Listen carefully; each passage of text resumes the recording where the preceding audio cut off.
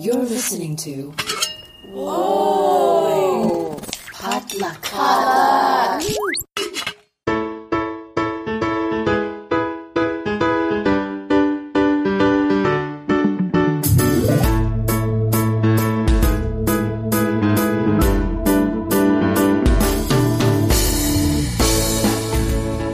And welcome back to Books and Boba, a book club and podcast featuring books by Asian and Asian American authors. My name is Marvin Yeh. And I'm Rira Yu.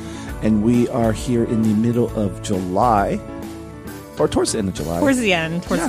We're here for one of our mid-month check-in episode. We're going to go over the latest book deals, book news, and maybe even some book club member feedback. But before we get to that, a quick reminder that the book club pick for the month of July is still A Tale for the Time Being by Ruth Ozeki. We'll be talking about that, I guess, next week. Yeah, I think so. It depends on scheduling, but hopefully it'll be out before the first week of August. Yeah. Crossing our fingers. Yeah. I'm here drinking not a boba, but a cold brew because I need to wake up. Yeah, Marvin's back from San Diego Comic-Con. Yes, and I'm still tired. Still very tired. Yeah, I remember going a couple of years ago, and I was like, I never want to do this again. It's a lot. It's so tiring. I wonder, is it similar to like a book con? I don't think so, because I feel like with Comic-Con, there's like way more people, and also it's just like so many different mediums, so you're kind of all over the place. Whereas like BookCon, you're there for books. That's true. There was a lot of people. I did manage to avoid the floor for as long as possible. I spent a lot of my time upstairs with the panels and mostly in the press room, editing and producing podcast content. I did get a very good interview with three of our favorite authors, C.B. Lee, Sarah Kuhn, and R.F. Kuang. And we'll be releasing that. I was going to release that at the end of this episode, but it seems like it's going to be a long one. So I might release it later this week as bonus content for you all. It was a great conversation about what it's like to be an author in Comic-Con and the Asian American literature community in general. Yeah. I was listening to it on my way here. I haven't finished it, but it sounded pretty fun. And yeah. I felt like I was missing out. It was a lot of fun. It was always great to catch up with Sarah and Carrie. And Rebecca, it was great to meet her, the author of like my favorite book of the summer so far. So there were some breaking news from Comic-Con. I guess we can jump forward. Since we're talking about Comic-Con, we should just get it out of the way right now.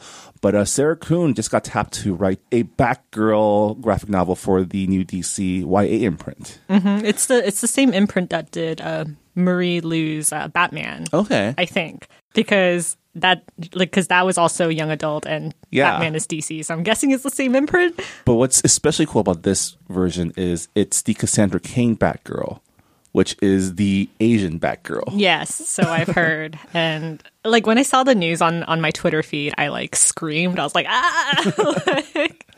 yeah, it's amazing. Awesome. I know Sarah's going to do a good job because like her books are literally about Asian American female superheroes. So excited about that. And then Carrie C.B. Lee, she just got tapped to write the new Ben 10 graphic novel. Oh, cool. Yeah. So, yeah. It's fun. Good things for some of our favorite authors. But yeah, just wanted to get that out. We'll be talking more about Comic-Con news later on in the news section because there were some awards given out to another one of our favorite Asian American authors. Our favorite Books and Boba. Again, like Books and Boba, we pick winners, apparently. So, you know. we can see into the future. It's like before the book wins an award, we're like, oh, this would be cool to read, and then they end up getting awards. Yeah, which means we have good taste overall. I think. Well, let's take a look into some future award winners. We're going to go over some of the most recent book deals to get you all excited about what's to come in Asian American. In the Asian American lit world. Yes. We have a lot of news about like books that are coming out in 2020 because 2020. This is the publishing industry, Marvin. It takes like 2-3 years to get a book out. That's what I hear. So our first book deal is Anthenium has acquired world rights to Simon at the Art Museum by Christina Soontornvat. And it's illustrated by Christine Devenir. And the picture book is about a young boy's outing to an art museum with his parents and the unique appreciation he develops for the museum's art, people, and cheesecake. I don't know where that last part goes. Asian people love cheesecake. I don't know if you know this. Okay, well, we have a soft spot for cheesecakes and cheesecake adjacent products like cheese tarts. I'm gonna go back to that. Publication is slated for summer 2020. Have you ever had Uncle Tetsu's cheesecake? I have. It's so good. It's pretty good.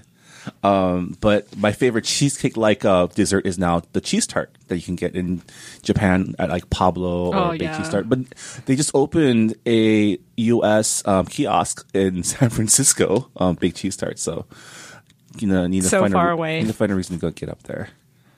And if you freeze the cheese tart, it becomes like cheesecake, so it's perfect. Anyways, Knopf has acquired Anuradha D. Rajurkar's debut novel, American Batia, which won the 2017 Emerging Voices Award from the Society of Children's Book Writers and Illustrators. The book follows a teen artist grappling with forbidden love, family boundaries, and her boyfriend's exoticization of her Indian heritage. Publication is slated for spring 2020. Oh, a boyfriend with brown fever. Oh. It's forbidden love, family. It's like, yeah, these are the themes. This sounds fun, though. Yeah. Henry Holt is launching and editing a middle-grade nonfiction series called First, which celebrates women and men who were pioneers in their fields. First Full Steam Ahead will be written by Julie Leung and illustrated by Caitlin Kowald. The book will focus on individuals who revolutionized science, technology, engineering, the arts, and mathematics. Publication is scheduled for fall 2019. Oh, I get it. STEAM, like science, technology, engineering, the arts, mathematics. Oh, it's an acronym. And smart. Is this going to focus on like people of color, or is it just in general? It's a nonfiction series, so I'm guessing that it's going to cover like a lot of different fields and a lot of like diversity as well. I know there's like a second book that's been signed on as well. So awesome. Penguin's new imprint, Kokala, has acquired Jessica Kim's debut middle grade novel, Stand Up, Yumi Chung. The book follows Yumi, an 11-year-old Korean-American girl who dreams of being a comedian, but is too timid to stand up to her academic-minded parents. When she is mistaken for someone else, Yumi is given a chance to attend a comedy camp taught by her idol. Publication is set for spring 2020. Again, like, 2020 is going to be a good year. I know Jessica Kim, I follow her on Twitter. She recently listened to They Call Us Bruce, and she was listening to the Will Choi episode. So I'm guessing that she is a fan of like Asian AF and the Comedy Festival. There's been a lot of like emerging Asian American comedians, and people should definitely check out Asian AF if they're in LA or New York. They're always sold out. I mean, it's like cool that she's writing a middle grade novel saying like you can be a comedian too if you're Asian. Next up, Random House's Schwartz and Wade has acquired a new picture book by Guo Jing, author of the New York Times best illustrated children's book, The Only Child.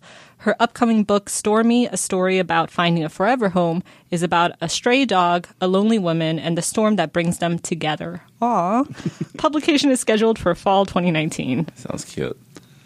Balzer and Bray has acquired Malik Pancholi's debut middle grade novel, The Best at It. Set in a small town in Indiana, the book follows a gay Indian American boy struggling with shifting dynamics of friendship and bullying in middle school, who one day decides that everything in his life will get better if he can just find out that one special thing he's the best at. Publication is slated for fall 2019.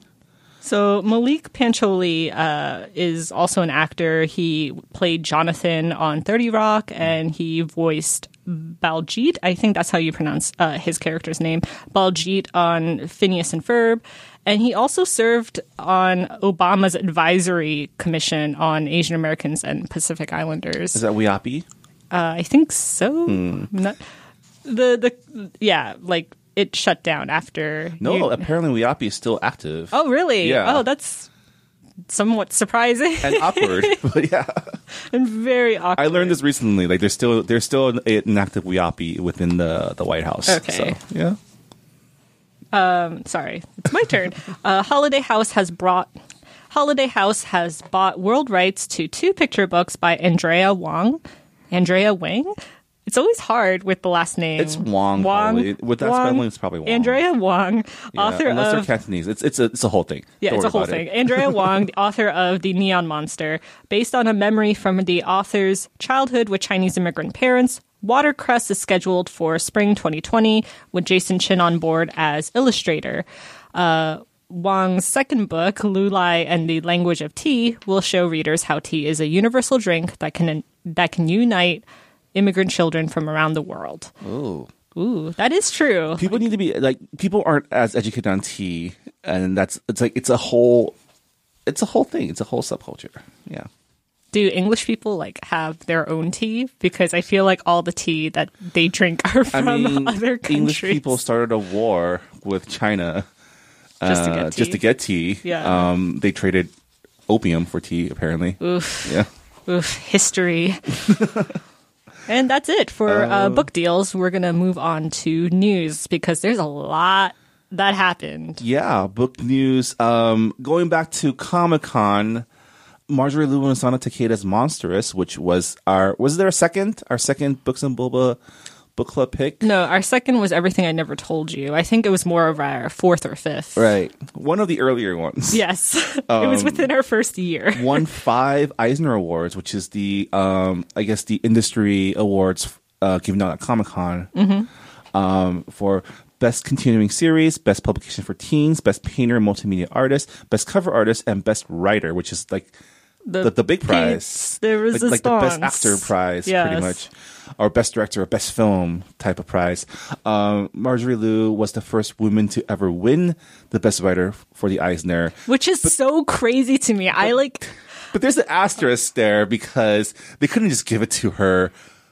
They had to make her share it with Tom King, who, is also a very prolific comic book writer. But at the same time, why not make history? Why not just, I don't know how they vote on it or how they select their winners, but when I heard that Marjorie Liu was the first woman to win Best Writer for an Eisner, I was like, that can't be right. It's 2018. What do you mean that she is the first woman writer to win this award? There are some pretty gnarly headlines for this too. I feel so. The article that we shared on Books and Boba, I didn't realize it until I went back and read the headline from Time.com. It says a woman wins top comic writer award for the first time, and that just seems like just bad headline writing. Yeah. Can you believe it? A woman. I mean, it could be read in a different way, being like, "Oh my god, this is amazing." I'm sure that's how they meant it. Yeah, I'm sure. I went back and looked that looks a little off. Writing headlines can be tricky. I mean, I'm talking from experience. It's very hard to come up with a headline that'll catch people's eyes and not come across as. But congrats to Mark. She was originally not coming to Comic-Con this year, and then all of a sudden she made the decision to come, and then now you know why, because she got nominated and she won the big award. So we're going to move on to more con news, but not San Diego Comic-Con. So the 76th World Con recently received backlash for sidelining and disrespecting marginalized authors, and many of them were Hugo nominees, which is baffling because why would you disrespect the people that you're giving awards to? I was stuck in Comic-Con World, so I have no idea what's going on here. Can you? Okay, so Worldcon is they're formally known as the World Science Fiction Convention, and it's where they vote and select the winners of the Hugo Awards. And recently, they've been doing a really bad job. They misgendered a Hugo finalist, and they reportedly apologized, but they also expressed that they shouldn't have gone public with the criticism, which is another thing. J.Y. Yang, author of the Tensor series, they shared an email where a Worldcon organizer argued that there was no Own Voices panel because maybe 20% of Worldcon members knew what it meant.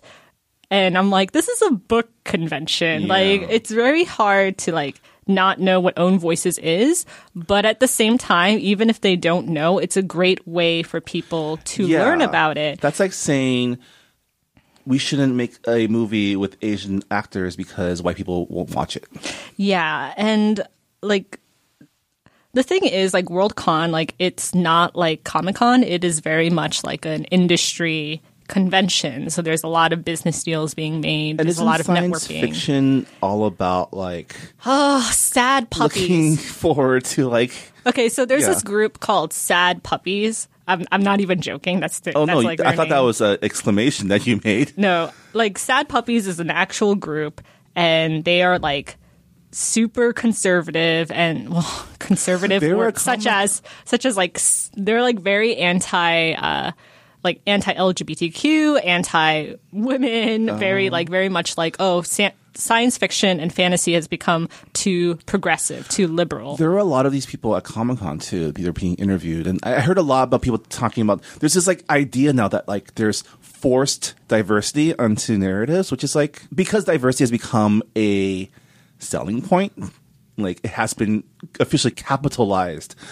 People think that companies are putting in diversity just because they want to make more money, or just because they feel like they have to.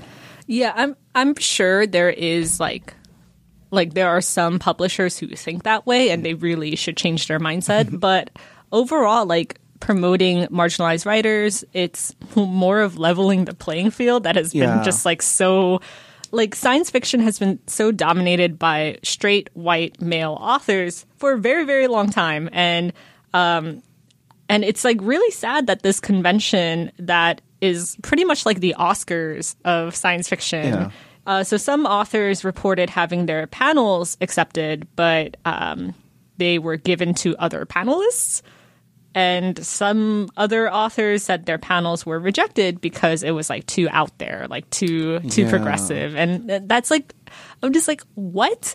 Like a marginalized author pitches like a panel and you take their panel and give it to white authors? I feel like, I mean, this is just me theorizing and like extrapolating, but they probably hired some sort of brand consultant or some sort of like marketing guy who pretty much went through the list of attendees and decided like this is how you make it more mainstream and more palatable, right? Or something, because it sounds like it's been workshopped. It sounds like it's been focus group.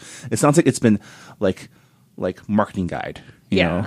Well, like the one good thing is about this whole like train wreck. So Worldcon's chair, Kevin Rush, he announced that they will be completely like tearing down their programming and starting from scratch. So hopefully there will be more diverse panels. There will be more of a level playing field. But a lot of authors have withdrawn from attending Worldcon because of this. Was Worldcon like this last year? I mean, Worldcon it seems like a lot of people were caught off guard with how they treated stuff this year. Or that's how it sounds. I don't know if they were caught off guard because I feel like something like this happens every year, but like it was just like a lot. More people were It was upset a this year, lot, right? and it was like what they did was just like what happened? Like what happened? Like who advised you to communicate to authors like that? Maybe they just succumb to the pressure of the sad puppies. And it's like, going back to the whole thing, I don't think it's even the companies that are trying to capitalize on diversity. It's people think they are. People think that this diversity thing is just like, they think it's not necessary and they think it's ruining their comics or their stories. Or in a milder form, it's like, oh, it's a trend. It's a trend that's going to eventually go away. It's a trend and I don't like how it's affecting my books, right? Because... You know, I don't need like I don't need people to criticize my fantasy novels for not having diversity or not having marginalized characters. And the fact that people think that diversity is being like shoved down their throats, it's like normal people would say, "Oh, something different. Let's check it out," right? I don't know. So we're going to move on to more train wreck. So Forbes published an opinion article written by Panos Mordokoutas. I don't know if I mispronounced Mordokoutas. It's like I think it's Greek, but I'm not sure. But the headline was Amazon should replace local libraries to save taxpayers money. I heard about this. Yes. This has been going around. Yeah. Yikes. And of course, it quickly got backlash from American librarians and the communities that use libraries, and the article was promptly deleted.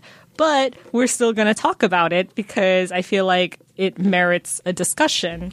I mean, full disclosure, I haven't been to a library in years. You should I'm go. terrible. I'm the worst. Yeah, so his claim was that, quote, libraries don't have the same value they used to. And he claimed that Amazon Books, streaming services, and Wi-Fi provided by Starbucks have made libraries less vital.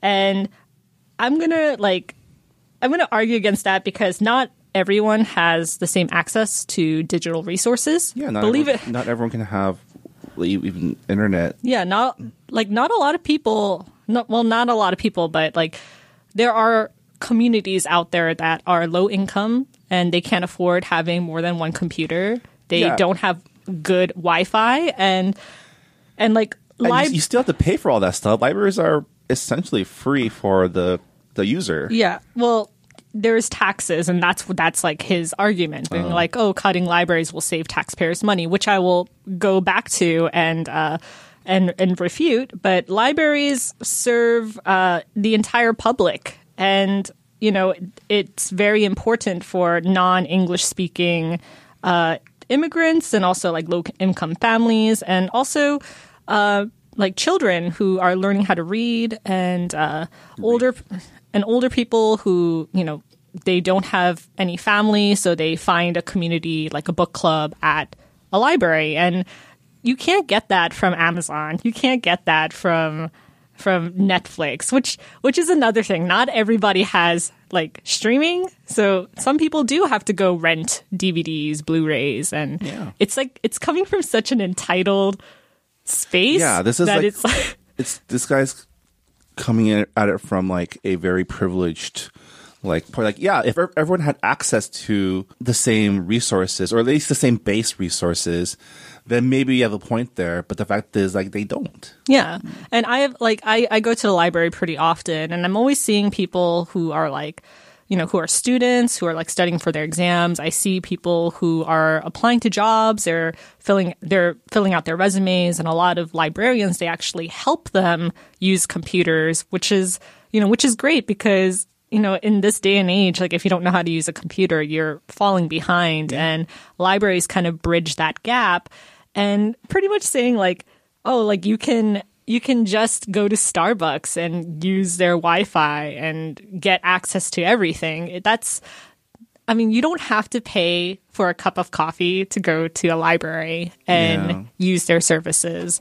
And it's okay. And like moving on to his second point, he claimed, quote, technology has turned physical books into collector's items. Some people have started using their loyalty card at Starbucks more than they use their library card. This man drinks a lot of Starbucks, apparently, because there are other coffee shops. But aside from that, I don't have some taste, man. He is completely wrong about how physical books are ancient relics now, because print sales have actually gone up by more than 10% since 2013. Print books aren't going anywhere. I mean, I prefer having a physical book over reading on my Kindle. I mean, like it's really a preference, but yeah, like the publishing industry, they aren't like, there isn't like a severe decline of print books, which is good. One of his other claims was cutting down public libraries save taxpayers money, and that is also not true. Shock, shock. According to the American Library Association, there is a $4 to $5 return on investment per tax dollar spent at libraries.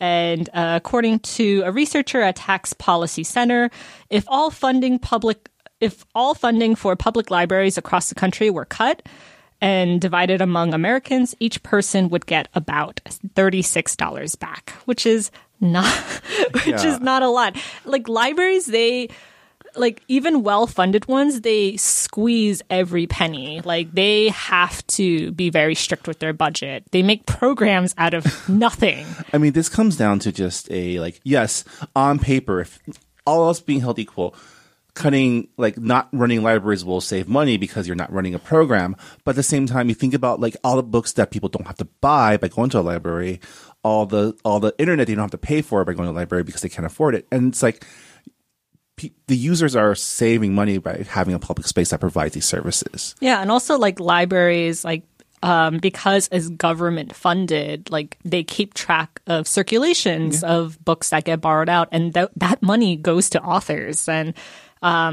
that's another point that we're going to bring up later with our next piece of news. But I mean, just think about it as you're paying $36 for a annual subscription to your local library, and if you don't get your library card and participant library, it's just a lazy tax. Yeah, it's a lazy tax for you, which isn't even that much. And also, like, by saying, oh, we should cut libraries, is saying I don't want poor people to read. I don't want working class people to be able to Which find may jobs. be the point, because this guy drinks a lot of Starbucks and obviously lives in the gentrified area. So, you know. It's just like, it's so, like, I was so mad when I saw the headline for this because, like, growing up, like when I immigrated here when I was 3, my family wasn't well off. We weren't middle class, and there also was no internet. there was also no internet, and like I didn't have a lot of toys because toys cost money, and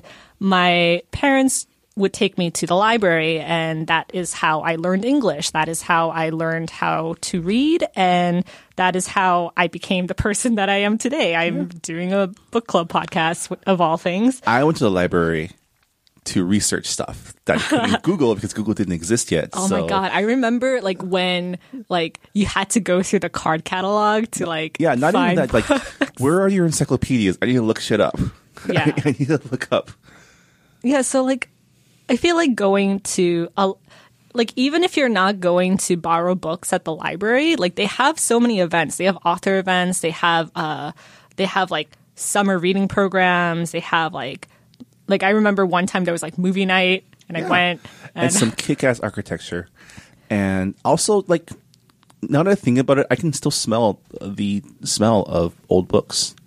It's nice. I like it, but a lot of libraries aren't well funded, depending on what neighborhood you live in, and we're gonna move on to our next piece of news.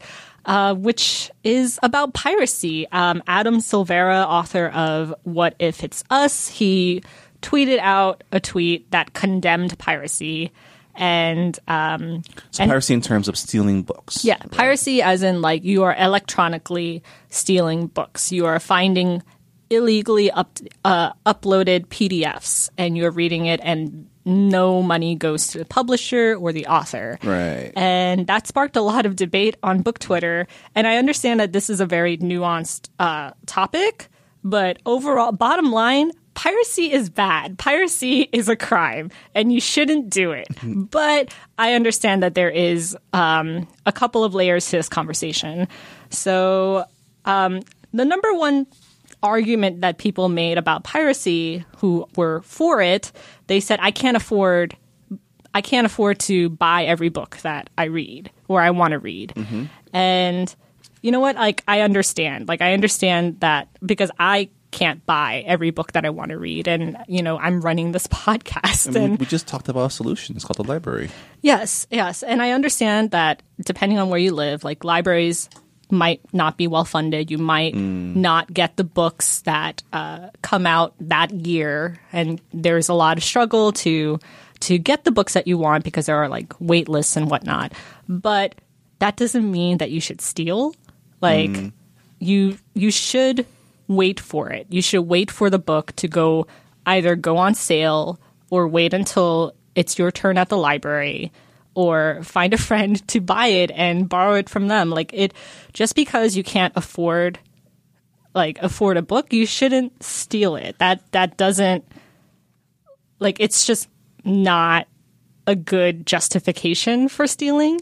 Like, I think there is a difference between like another thing is like a lot of people who pirate books, they say, well, if I read the book, I can just write a review, and that is like promoting the author that's advocating for their book. So I can just steal it and just end up writing a review, which is like, it's good to give reviews to authors, but at the same time, publishers care more about sales at the end of the day. I mean, if you're a reviewer, there are ways to get the book ahead of time. Yes, that is true. That's another point. You can get advanced copies through NetGalley. You can get advanced copies by reaching out to the publisher. And the thing is, advanced readers' copies, they are not cheap. They are not cheap to make. And a lot of time publishers have a list, and they are sending out ARCs in good faith. They're sending out ARCs to their target audiences, so they might spread the word. They're sending it to publications that will review it. They're sending it out to other authors who will write a blurb for it. So it's free for a purpose. You asking for a review copy just so you want to read it is not a good enough justification, in my opinion, to pirate a book. And another reason why people pirate, or so they say, is because they are going against the man. They hate capitalism, and they're like, oh, I want to support the author, but I don't want to support their publishing house. And the thing is, it takes a lot of people to make books happen. Like, sure, the author is in charge of writing the story, but that story was edited by people. That story was proofread and corrected and fact-checked. And then the cover that you like, that was designed by an illustrator. And like, you're reading a physical copy, someone binded that book. Yeah, sensitivity readers aren't free. It's not free. And you saying like, oh, I'm not gonna buy this book because it's going against capitalism. It's going against like incorporation. And I'm like, okay, there is like, sorry, I'm going on a rant, but it is a topic that is like very like sensitive to me.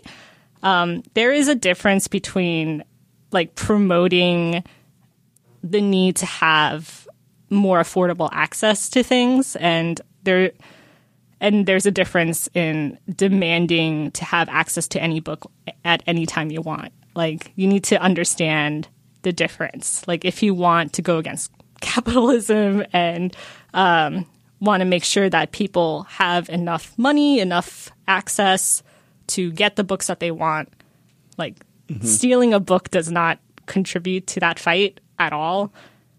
Yeah, I mean, fighting capitalism by taking on the publishing industry is kind of like missing what's the saying? Missing the forest for the trees? Yeah. Because capitalism is it's bigger than just the publishing industry. It is like everything you buy. Like the fact that you rent a home, the fact that you pay for Netflix, the fact that you pay for internet, is all part of capitalism. And like another thing is like, you know, people from other countries, they say like, well, this book is not available in my country, and the only way I can read it is through piracy.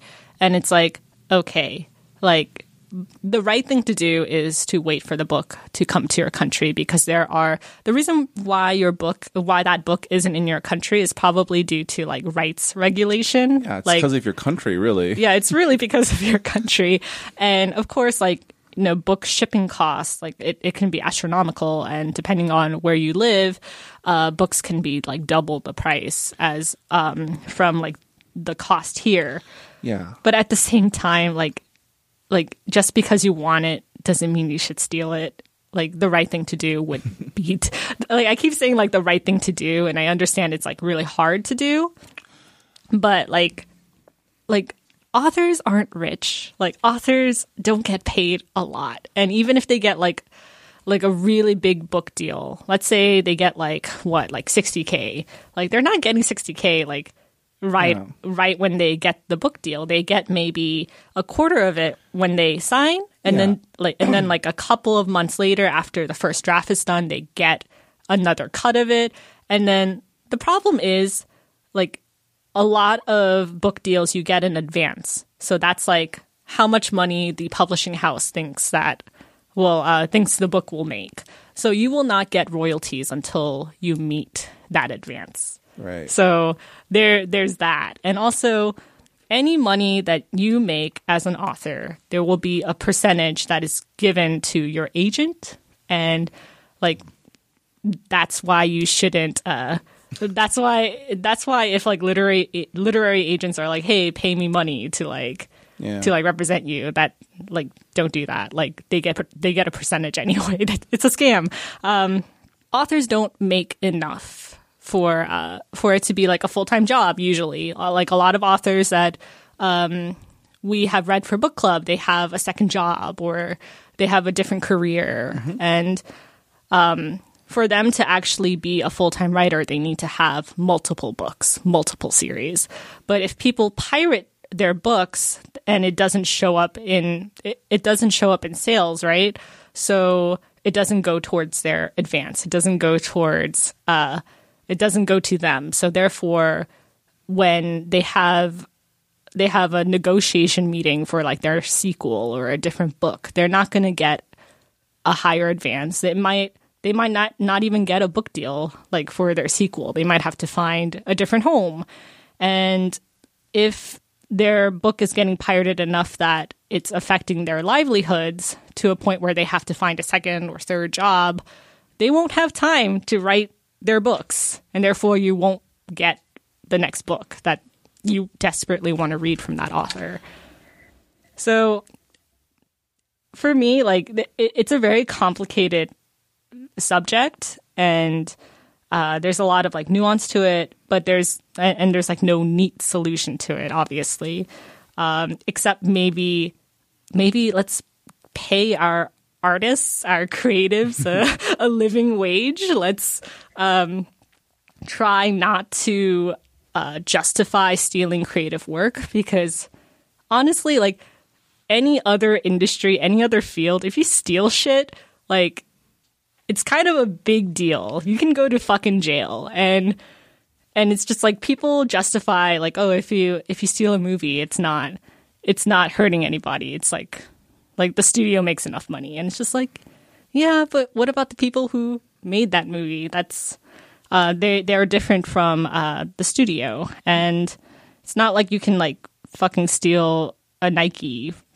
sneakers from a store and like be like, I wanted it, so it's mine now. Like people would say you're crazy. So why is it okay to do that to books? Why is that okay to do that to movies or anything creative? It's sad that people kind of cheapen creative product that can take over like multiple years. So I don't know. Like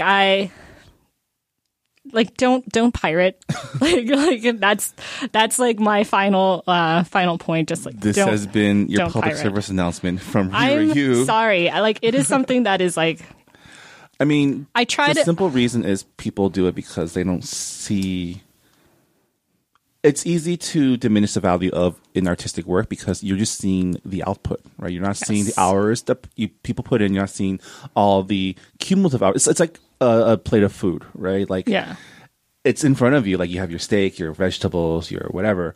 But that's the end product of like a week's worth of work, from the farm to transportation to the butchering to the cooking to your plate. Yeah, right. And I mean, pirating I think it's easy to justify because it's so easy. Yeah. Right. And I mean, this is coming from, like, I've been working the last, like, 6 years supporting independent artists. So, like, whenever I get a chance to, you know, like, when I want to use someone's song, like, I could very well ask them for the file, but I just go to Amazon and pay the 99 cents for the song, just to throw a little bit their way. Like, I'm an adult. I have money. Which is why, like, earlier, the whole, like, oh, there's no point in libraries. It's just like, no. Like, if you want a book and you can't afford it, go to a library.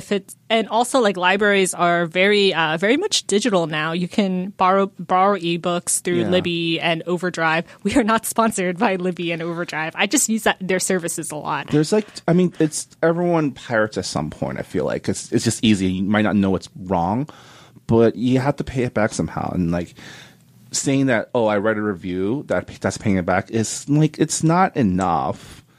Buy, like, if you've pirated something from an author, go to their store and buy some merch or buy I have an issue with that too, because in the end that is not going towards their book sales, and that does not contribute to whether or not that author is going to get another book deal or another advance or royalties even. So like I do have like a complicated relationship with that. Same thing with like with people saying like, oh, I'm going to donate to the author's Ko-fi because I can't afford their $20 book, but I can afford to give $3 to them. And I'm like, well, I wouldn't say give $3. I mean, if you're going to take $20 of value, you should give back $20. Yeah, you know? It's just, like it's very, very complicated. People have a lot of different feelings on it. And I feel like a lot of the conversation about piracy has been very Western focused. And I really honestly don't know how other people feel who are from overseas and who, you know. I mean, overseas, everything's bootleg.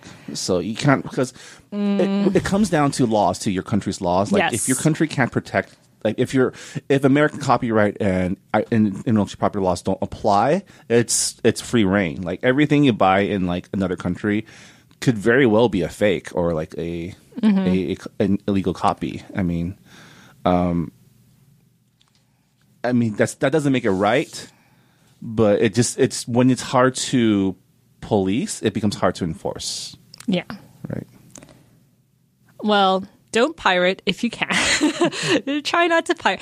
Also, another thing is like people saying like piracy is the fault of poor people. Like people pirate because they can't afford it, which I think is bullshit, because I've met a lot of people who, you know, kind of, you know, they have money to buy books. They're like, oh, I'm going to use this money for something else. And like, I mean, when it comes down to it, you're justifying stealing no matter what you're saying to justify it. Like, you're justifying stealing. And that's just the bottom line. And like, I'm going to close on this. Like, the final argument that a lot of people use is like, oh, I pirate because the ebook is too expensive. And that is fucking bullshit, because how many times on this podcast have I said, oh, I bought this book because it costs less than coffee? Like, there are so many books that go on sale for like a month at a time, and like you pay like $2 for it. So I don't think that is a good excuse either. I mean, because they're all excuses in the end. Yeah, in the end, it's I guess that's the official stance of Books and Boba is don't steal, man. Don't steal, man. So like the last piece of news that I do want to, it's not really news, but I want to give a shout out. I want to give a shout out to The Lev. The Lev is a pop-up bookstore that promotes books by women and people of color. And like they've held author events. There was like a brick and mortar store in Venice, but now they are crowdfunding to have like more pop-up stores in different locations. So the crowdfunding campaign is on iFundWomen, and you can learn more about it on thelev.co/crowdfund. And yeah, like have more, like it's good to have more resources where you can find books by marginalized authors, and it's good to have more options than the library and Amazon. Wait. I do want to bring... Sorry, I keep saying like, oh, it's my final point. It's my final point. But if we got rid of libraries and Amazon just took over and it was for free, it's by a private company, right? Mm-hmm. So that means that they control like pretty much what gets put on Amazon. That means that they can get rid of any books that they don't like. And that means that they can like police whatever books they find inappropriate or like not good. And we've learned in this country that putting a lot of faith in Jeff Bezos is just what we're saying. Yeah. Also, like Amazon had like I think it's still ongoing. Like they have a Kindle Unlimited program, and for a while I was on that program, and there were never really like books that I wanted to read from that selection. So they didn't really have a lot of... It's all like old dead white people, right? It's a lot of like really poorly written self-published books, and there are definitely books that are self-published that are good. The Twilight series started as a poorly written self-published book, or not Twilight. 50 Shades of Grey. Yeah, 50 Shades of Grey started as a poorly written self-published book. Yeah, but then it got picked up by a publisher, and she made a lot of money. So, but that doesn't change the fact that it was poorly written. I just want to throw shade at 50 Shades. I'm throwing shade. I know there's people who like it, but oh god, no. There's so many better books in the erotica genre. Yeah. Yeah. With that said, let's go through some feedback from our members. We've had some activity on the Books and Boba forums recently. Thanks to everyone who's been participating. Again, we have a Goodreads group. If you want to join, just join and participate in discussions. Nicholas posted on our book banter category. Hey everyone, my name is Nick. I use he, him pronouns. Nice to meet you all. I and my significant others are new middle school teachers in San Francisco, teaching a large community of Asian Pacific Islander students. As both Chinese and Pacific Islander, I would love to be able to promote more exposure to my students and fellow teachers to texts written by contemporary API authors. Any recommendations? Not Your Sidekick and Heron Complex have been amazing to discover through Books and Boba. American Born Chinese is a personal favorite. Any others? So this is just Asian American or Chinese or API. I mean, API. Yeah. So Front Desk by Kelly Yang. Yeah, that was. Yeah, I've been hearing so many amazing things about it. The house that Lou built. I forgot the author's name, but she is on our 20 books. 20 was it 20 books? I don't remember how many books were on my summer reading recommendations, but that's on booksandboba.com. Another one at the top of my head, Spirit Hunters by L&O. It's like great for October because it's kind of like related to ghosts. Yeah. And if you are a fan of Jumanji, there's The Gauntlet by Karuna Riazi. So there's a lot of great middle grade novels out there. And there's a lot coming out. If you remember, like half an hour ago when we talked about the new publishing news, a couple of other books on my list that I've been meaning to read as well is Peace Sprout Chen. Oh, yeah, definitely. Yeah, by Henry Lian. And The Epic Crush of Jeannie Lo by F.C. Yi. Those are two. Obviously, I go with the martial arts fantasy picks, but if you want to inject some action into your reading list, those are some good recs as well. And yeah, one more quick thing. I wanted to issue a personal apology to book club member Jazz for misgendering them in our last discussion episode on Not Your Sidekick. They graciously pointed out in the Goodreads forum, and thank you for that, by the way. Yeah, me being a total the worst, did not notice that they had mentioned that in the introduction thread when they first introduced themselves to the book club. So sorry, Jazz, I will do better in the future. But on that note, that'll do it for this episode of Books and Boba. Yeah, it was a doozy. It was a lot. There was a lot of anger. I learned a lot about Rira's thoughts on libraries and piracy. Listen, y'all, this podcast would not be possible without libraries. Do you know how many books, like, for our book club, like, most of them, I have borrowed them from the library because I, like, could not afford it. Yeah. Could not afford it. So if you have any thoughts about our discussions, please sound off in our forums, in our Goodreads group. If you have any other things you want to ask, things you want to poll the club about, feel free to post about it, and we may, like today, discuss it on the podcast. A quick reminder that we do have a website now, www.booksandboba.com, and Rira has been hard at work putting together some pretty awesome listicles on it. So if you want to check out what we recommend for your summer reading list, come to booksandboba.com. And on that note, I guess that'll do it. Watch out for a bonus episode of Books and Boba later this week. I'll be reposting my interview with CB Lee, R.F. Kwong, and Sarah Kuhn from Comic-Con to the Books and Boba feed. Let's say probably sometime this weekend. Oh, okay, that sounds cool. Yeah. And also, we should have some author interviews lined up. So yeah, look forward to those. And yeah, next week will be our book club discussion episode for A Tale for the Time Being by Ruth Ozeki. Hopefully, if you have any thoughts on the book, please post on to our forums, and it'll help us out with our discussion as well. And we'll also give you shout outs. And I know that there's some excitement on this book because people have been saying, like, I wanted to read this for a very long time, but it's been like collecting dust on my bookshelf. I've been getting people saying how much they love the book when they see me reading it out in public. So cool. It's pretty good. Yeah.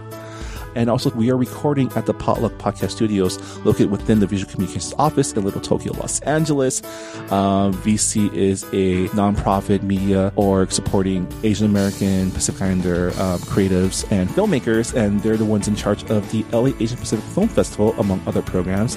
You can learn more about them at vconline.org. On that note, thanks for listening to Books and Boba. We'll see you later. And keep reading. Bye.